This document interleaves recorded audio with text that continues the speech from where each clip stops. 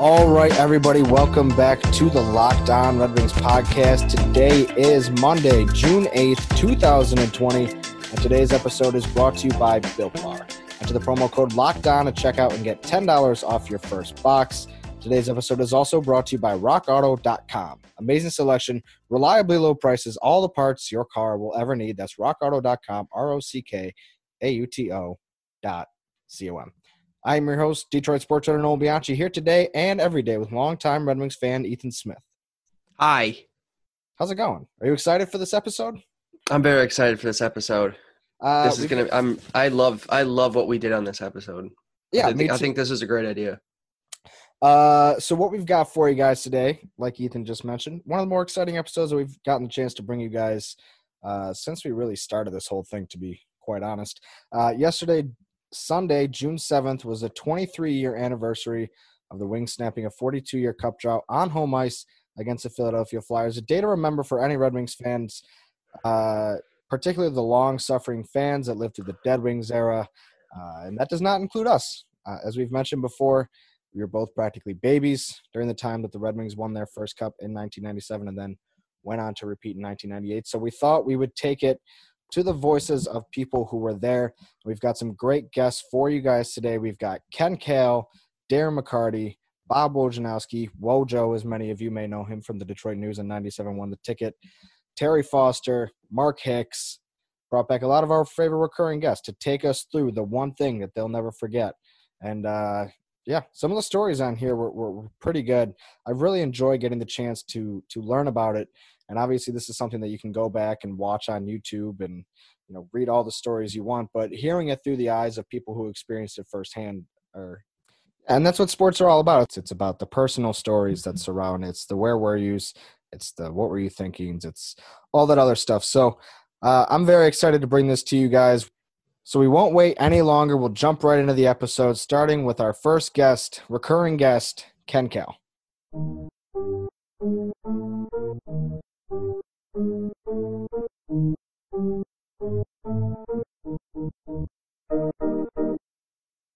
Hi, everyone. This is Ken Kale, radio voice of the Detroit Red Wings. And one of the things that I remember and will never forget about the 1997 Stanley Cup championship is how emotional the fans were after the Red Wings won the cup, especially after when Steve Yzerman raised the cup over his head. There were a lot of flash bulbs popping all over the place and people crying. And it was over 40 years since the Red Wings won their last Stanley Cup, and that was back in 1955. And it was just so nice for the Red Wings to win it on home ice, and that was really a thrill. And I remember all the confetti, and I just remember the people in the building with brooms because they swept the Philadelphia Flyers. Another thing that I remember about the series was that the Red Wings were considered underdogs, and nobody really gave them a chance. And I remember I didn't fly with the team to Philadelphia. I flew separately, and I rented a car. And as I'm driving over to the hotel, I turned on WIP, which is the sports station in Philadelphia, and they were already planning the parade. And they were arguing amongst themselves about the parade route and where the final celebration should be. And they haven't even played a game yet, and I'm thinking, wow, that's a little premature.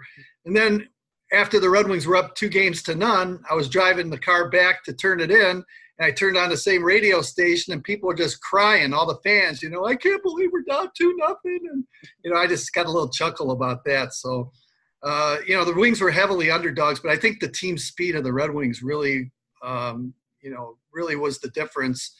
And I thought the third and fourth lines, the grind line especially, did a really good job of really dictating the play early. And they got some big goals. I think Joey Kocur had a goal, Malpe had a goal. So it was really good in those first two games, and that really set the tone, and that's something I'll always remember.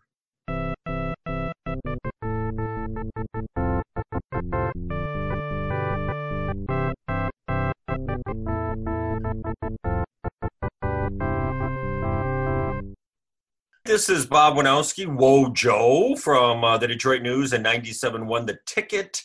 And the one thing I will never forget from the 97 Stanley Cup, the Red Wings, first championship in whatever, I lose track, 50 years. Partly the noise in Joe Louis Arena as the final seconds ticked away against the Flyers. I remember distinctly fans just leaning and pounding against the glass near the ice at the Joe, and like fans seeing pictures of fans with tears just streaming down their eyes. And then in the post game afterwards, the celebration in the locker room, the Stanley Cup, and Steve Yzerman, the star-crossed captain who had never won it for so many years, telling just tremendous stories as you know, people are drinking beer out of the cup, and his teammates are still, everybody's still like in full uniform, and he was telling stories about finally, in his mind, the curse or whatever, the black cloud was lifted, and he told a story about when he was in Vegas once, and the dealer recognized him. So, you play for the Red Wings, Steve? Yeah, Steve Yzerman goes, it wasn't the dealer, it was another player, and the player goes, I don't know if I want to sit at your table. You haven't been very lucky in your career, have you? And he told that story and just loved that he could not have that hanging over him anymore. So just unfettered joy, but more relief. Like sometimes you see a team win a championship and, you know, they did it for this and they did it for this. And this was just everybody feeling unburdened, you know, and Darren McCarty and Chris Draper, everybody just relief, and a lot of beer and champagne flowing through that locker room. That's what I remember. One of the things that I love about the Stanley Cup is the locker room scene after, when all the guys are drinking out of the cup, you know, beer flying everywhere, champagne. But I think what I would put in it, especially when I had my day with the cup, is just a big old assortment of Built Bars. I mean, can you imagine eating a Built Bar out of the Stanley Cup? That's every man's dream. I can't believe that hasn't been done yet. Well, you know, Built Bar is a relatively new company that brings protein bars that taste like a candy bar. And, you know, cereal's a popular option. Nice sugary, sweet cereal. But I tell you what, you throw a Built Bar in there, you get the 100% chocolate that's in, like, I don't know, Reese's Puffs, except it's soft, easy to chew, doesn't scrape up the side of your mouth, and you're able to fight that Stanley Cup hangover the following year because you've been staying nutritious and in shape with a Built Bar that's great for the health-conscious guy, especially one on the go. You can lose or maintain while indulging in a delicious treat. The bars are low calorie, low sugar, high protein, and high fiber. And even better yet, you know what I bet would be delicious? And they probably don't recommend that you do this, but I'd like to, you know, throw a bunch in there at once, let them sit in the hot sun, melt. Maybe you can drink it. It'd be better than drinking brownie batter, to be quite honest with you. Oh, wow. I was thinking of some like healthy fondue in there, and then you could let the Built Bars melt a little bit, and then it's just heaven. That might be the best cup day ever. It would be the best cup day ever. I don't know what you're talking about. Might. And for anybody who's, you know, any NHLers who are about to enter the playoffs that listen to this show and think I might win a Stanley Cup here in a couple of months, that's a great idea. Well, I got good news for you. You can go to BuiltBar.com, use the promo code LOCKEDON, and you'll get $10 off your first order. That's right. Use the promo code LOCKEDON for $10 off at BuiltBar.com. Do not wait. And if you want to talk champions, let's talk about Brandon Dendler. He is the founder of MimaRemedies.com, a company providing full-spectrum CBD, hemp oil, and flower that is owned by Michigan State alums and Southwest Michigan residents. Now, Brandon Dendler, he got his start growing hemp organically in Oregon. It's CO2 extracted, full-spectrum CBD. Their full-spectrum extract retains terpenes and flavor of hemp flower with no additives or flavoring. All products are third-party lab tested and always below 0.3% THC, so you can keep your Stanley Cup celebration a little while you know, not necessarily being all doinked. You don't want that. You're gonna have guests over. You're gonna have to be talked to them with a straight face. You can't be you know, doing that kind of stuff. But going through the grind of an NHL postseason is exhausting. So when you need to shore up that achy back, you need that mental clarity. You just need to go to sleep at night. Go ahead and smoke on a little bit of their cherry flower, like they sent me, and you'll be feeling great in no time. Now, that's how you fight a Stanley Cup hangover. If you're looking for high-quality CBD products from a brand you can trust, Mima is a match made in Michigan. That promo code is locked on at MimaRemedies.com, M-I-M-A, remedies, REMEDIES.com. I hope I spelled that right, for 25% off. That's a huge chunk of change. We've said it over and over and over again. You guys cannot afford to wait. You're losing money by sitting here and not acting on this offer. Go right now, MimaRemedies.com, promo code LOCKEDON.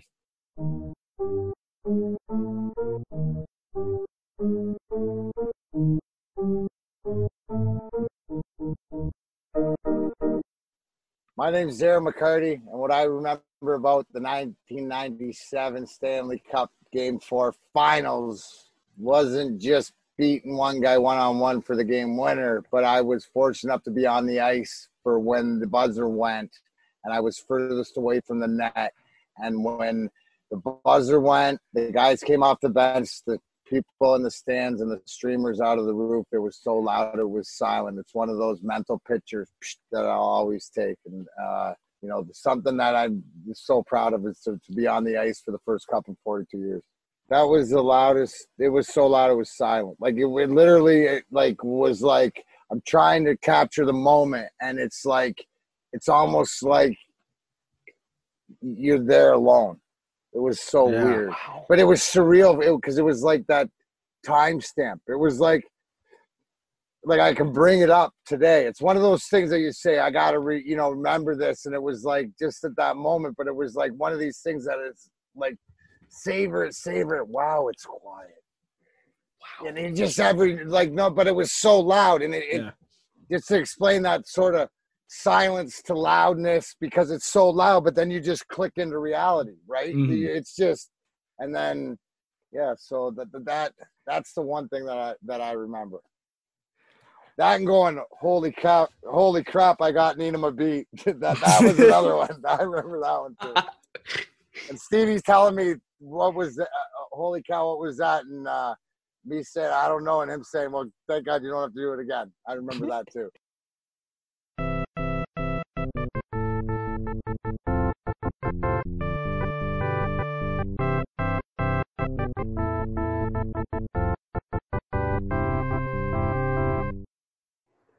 My name is Terry Foster, and here's what I remember most about the 1997 Stanley Cup Championship.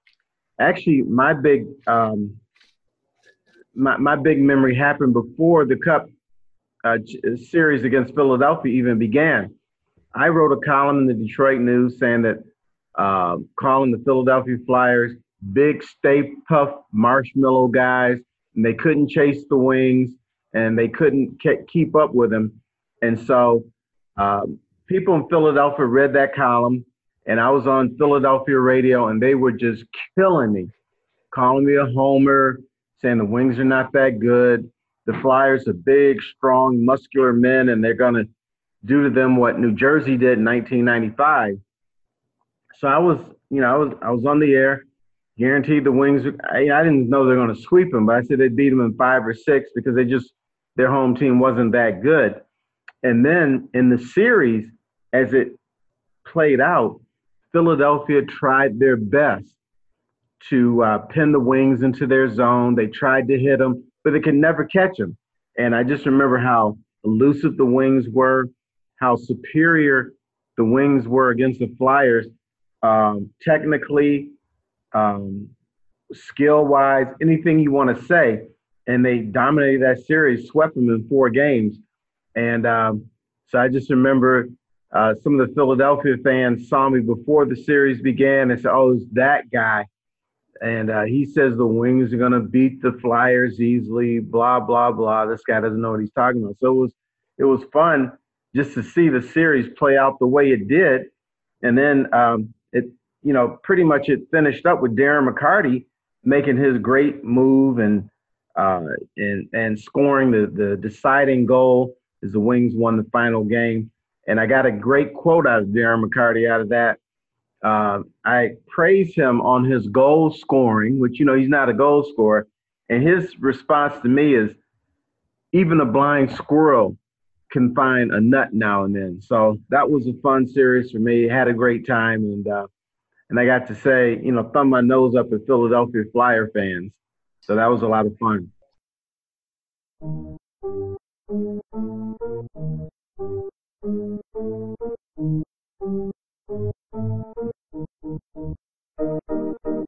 Hello, this is my name is Mark Hicks. I'm the longtime past Red Wing team photographer.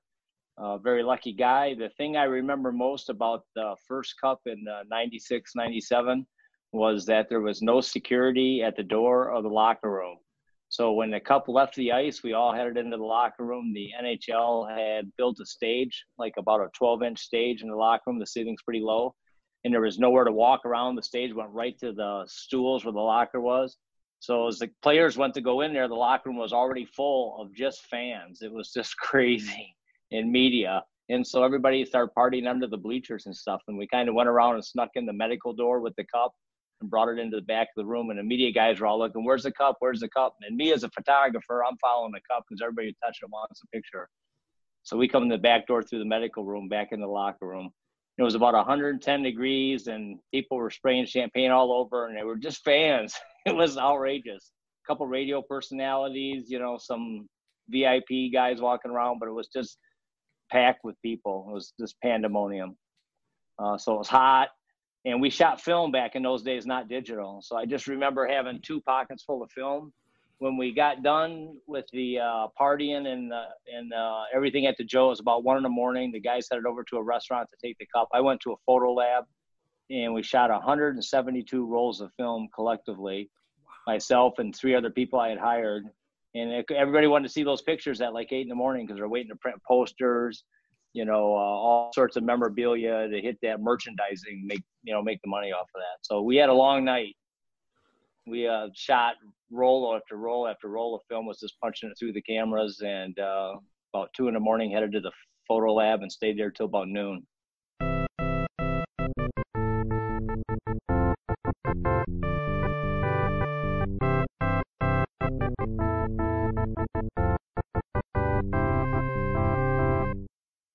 Well, that does it for today's episode of the Locked On Red Wings podcast. We hope you enjoyed this special edition. And if you did, the good news is we got more for you guys on the way. We've got one planned for the 2008 Cup, 1998 Cup, the 2002 Cup. The idea is going to be to run them on the anniversaries of their happenings, but we threw the project together. We started going through the project about halfway through the last week, so we weren't able to get one up for Thursday's anniversary of the 2008 Cup. Didn't want to rush it. We want more time to collect some interviews, some monologues, whatever you want to call them. We'll be able to put those out to you guys for you to enjoy. If you haven't already, go back to last Friday's show. Check out our episode with Ted Colfin. We talk about everything under the sun, frankly. We just chop it up with him about what his experience has been like in the last month and a half, what his thoughts are on the NHL's plan to resume to play the 2014 playoff, the draft lottery, and a whole bunch of other stuff that's kind of just unrelated to hockey too. Ted's a great guy. We love having him on the show. It was a lot of fun. Yeah, it was. Hey, pressure and time makes diamonds, Nolan. That's right. So we need a little bit extra time to make sure we put out some quality content for our listeners, and that's just what had to happen. I think they'll understand.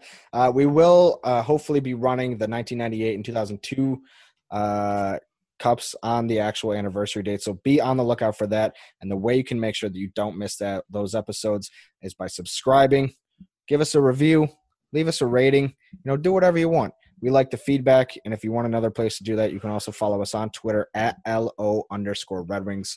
I will be posting the episodes there, as well as Facebook, Instagram, all that good stuff. Hit us up on the socials. We want to talk to you guys. We want to know what is the one thing that you will never forget about the night that the Red Wings won the Stanley Cup in 1997. I'm not sure when we're going to be dropping the 2008 Cup. We'll have to kind of work it in between other things. But regardless, I'm very excited to keep evolving this project for you guys. And hopefully we're going to have some even better stuff coming out very, very soon. We'll talk to you guys later. Thanks for listening. Perfect. Fall in line.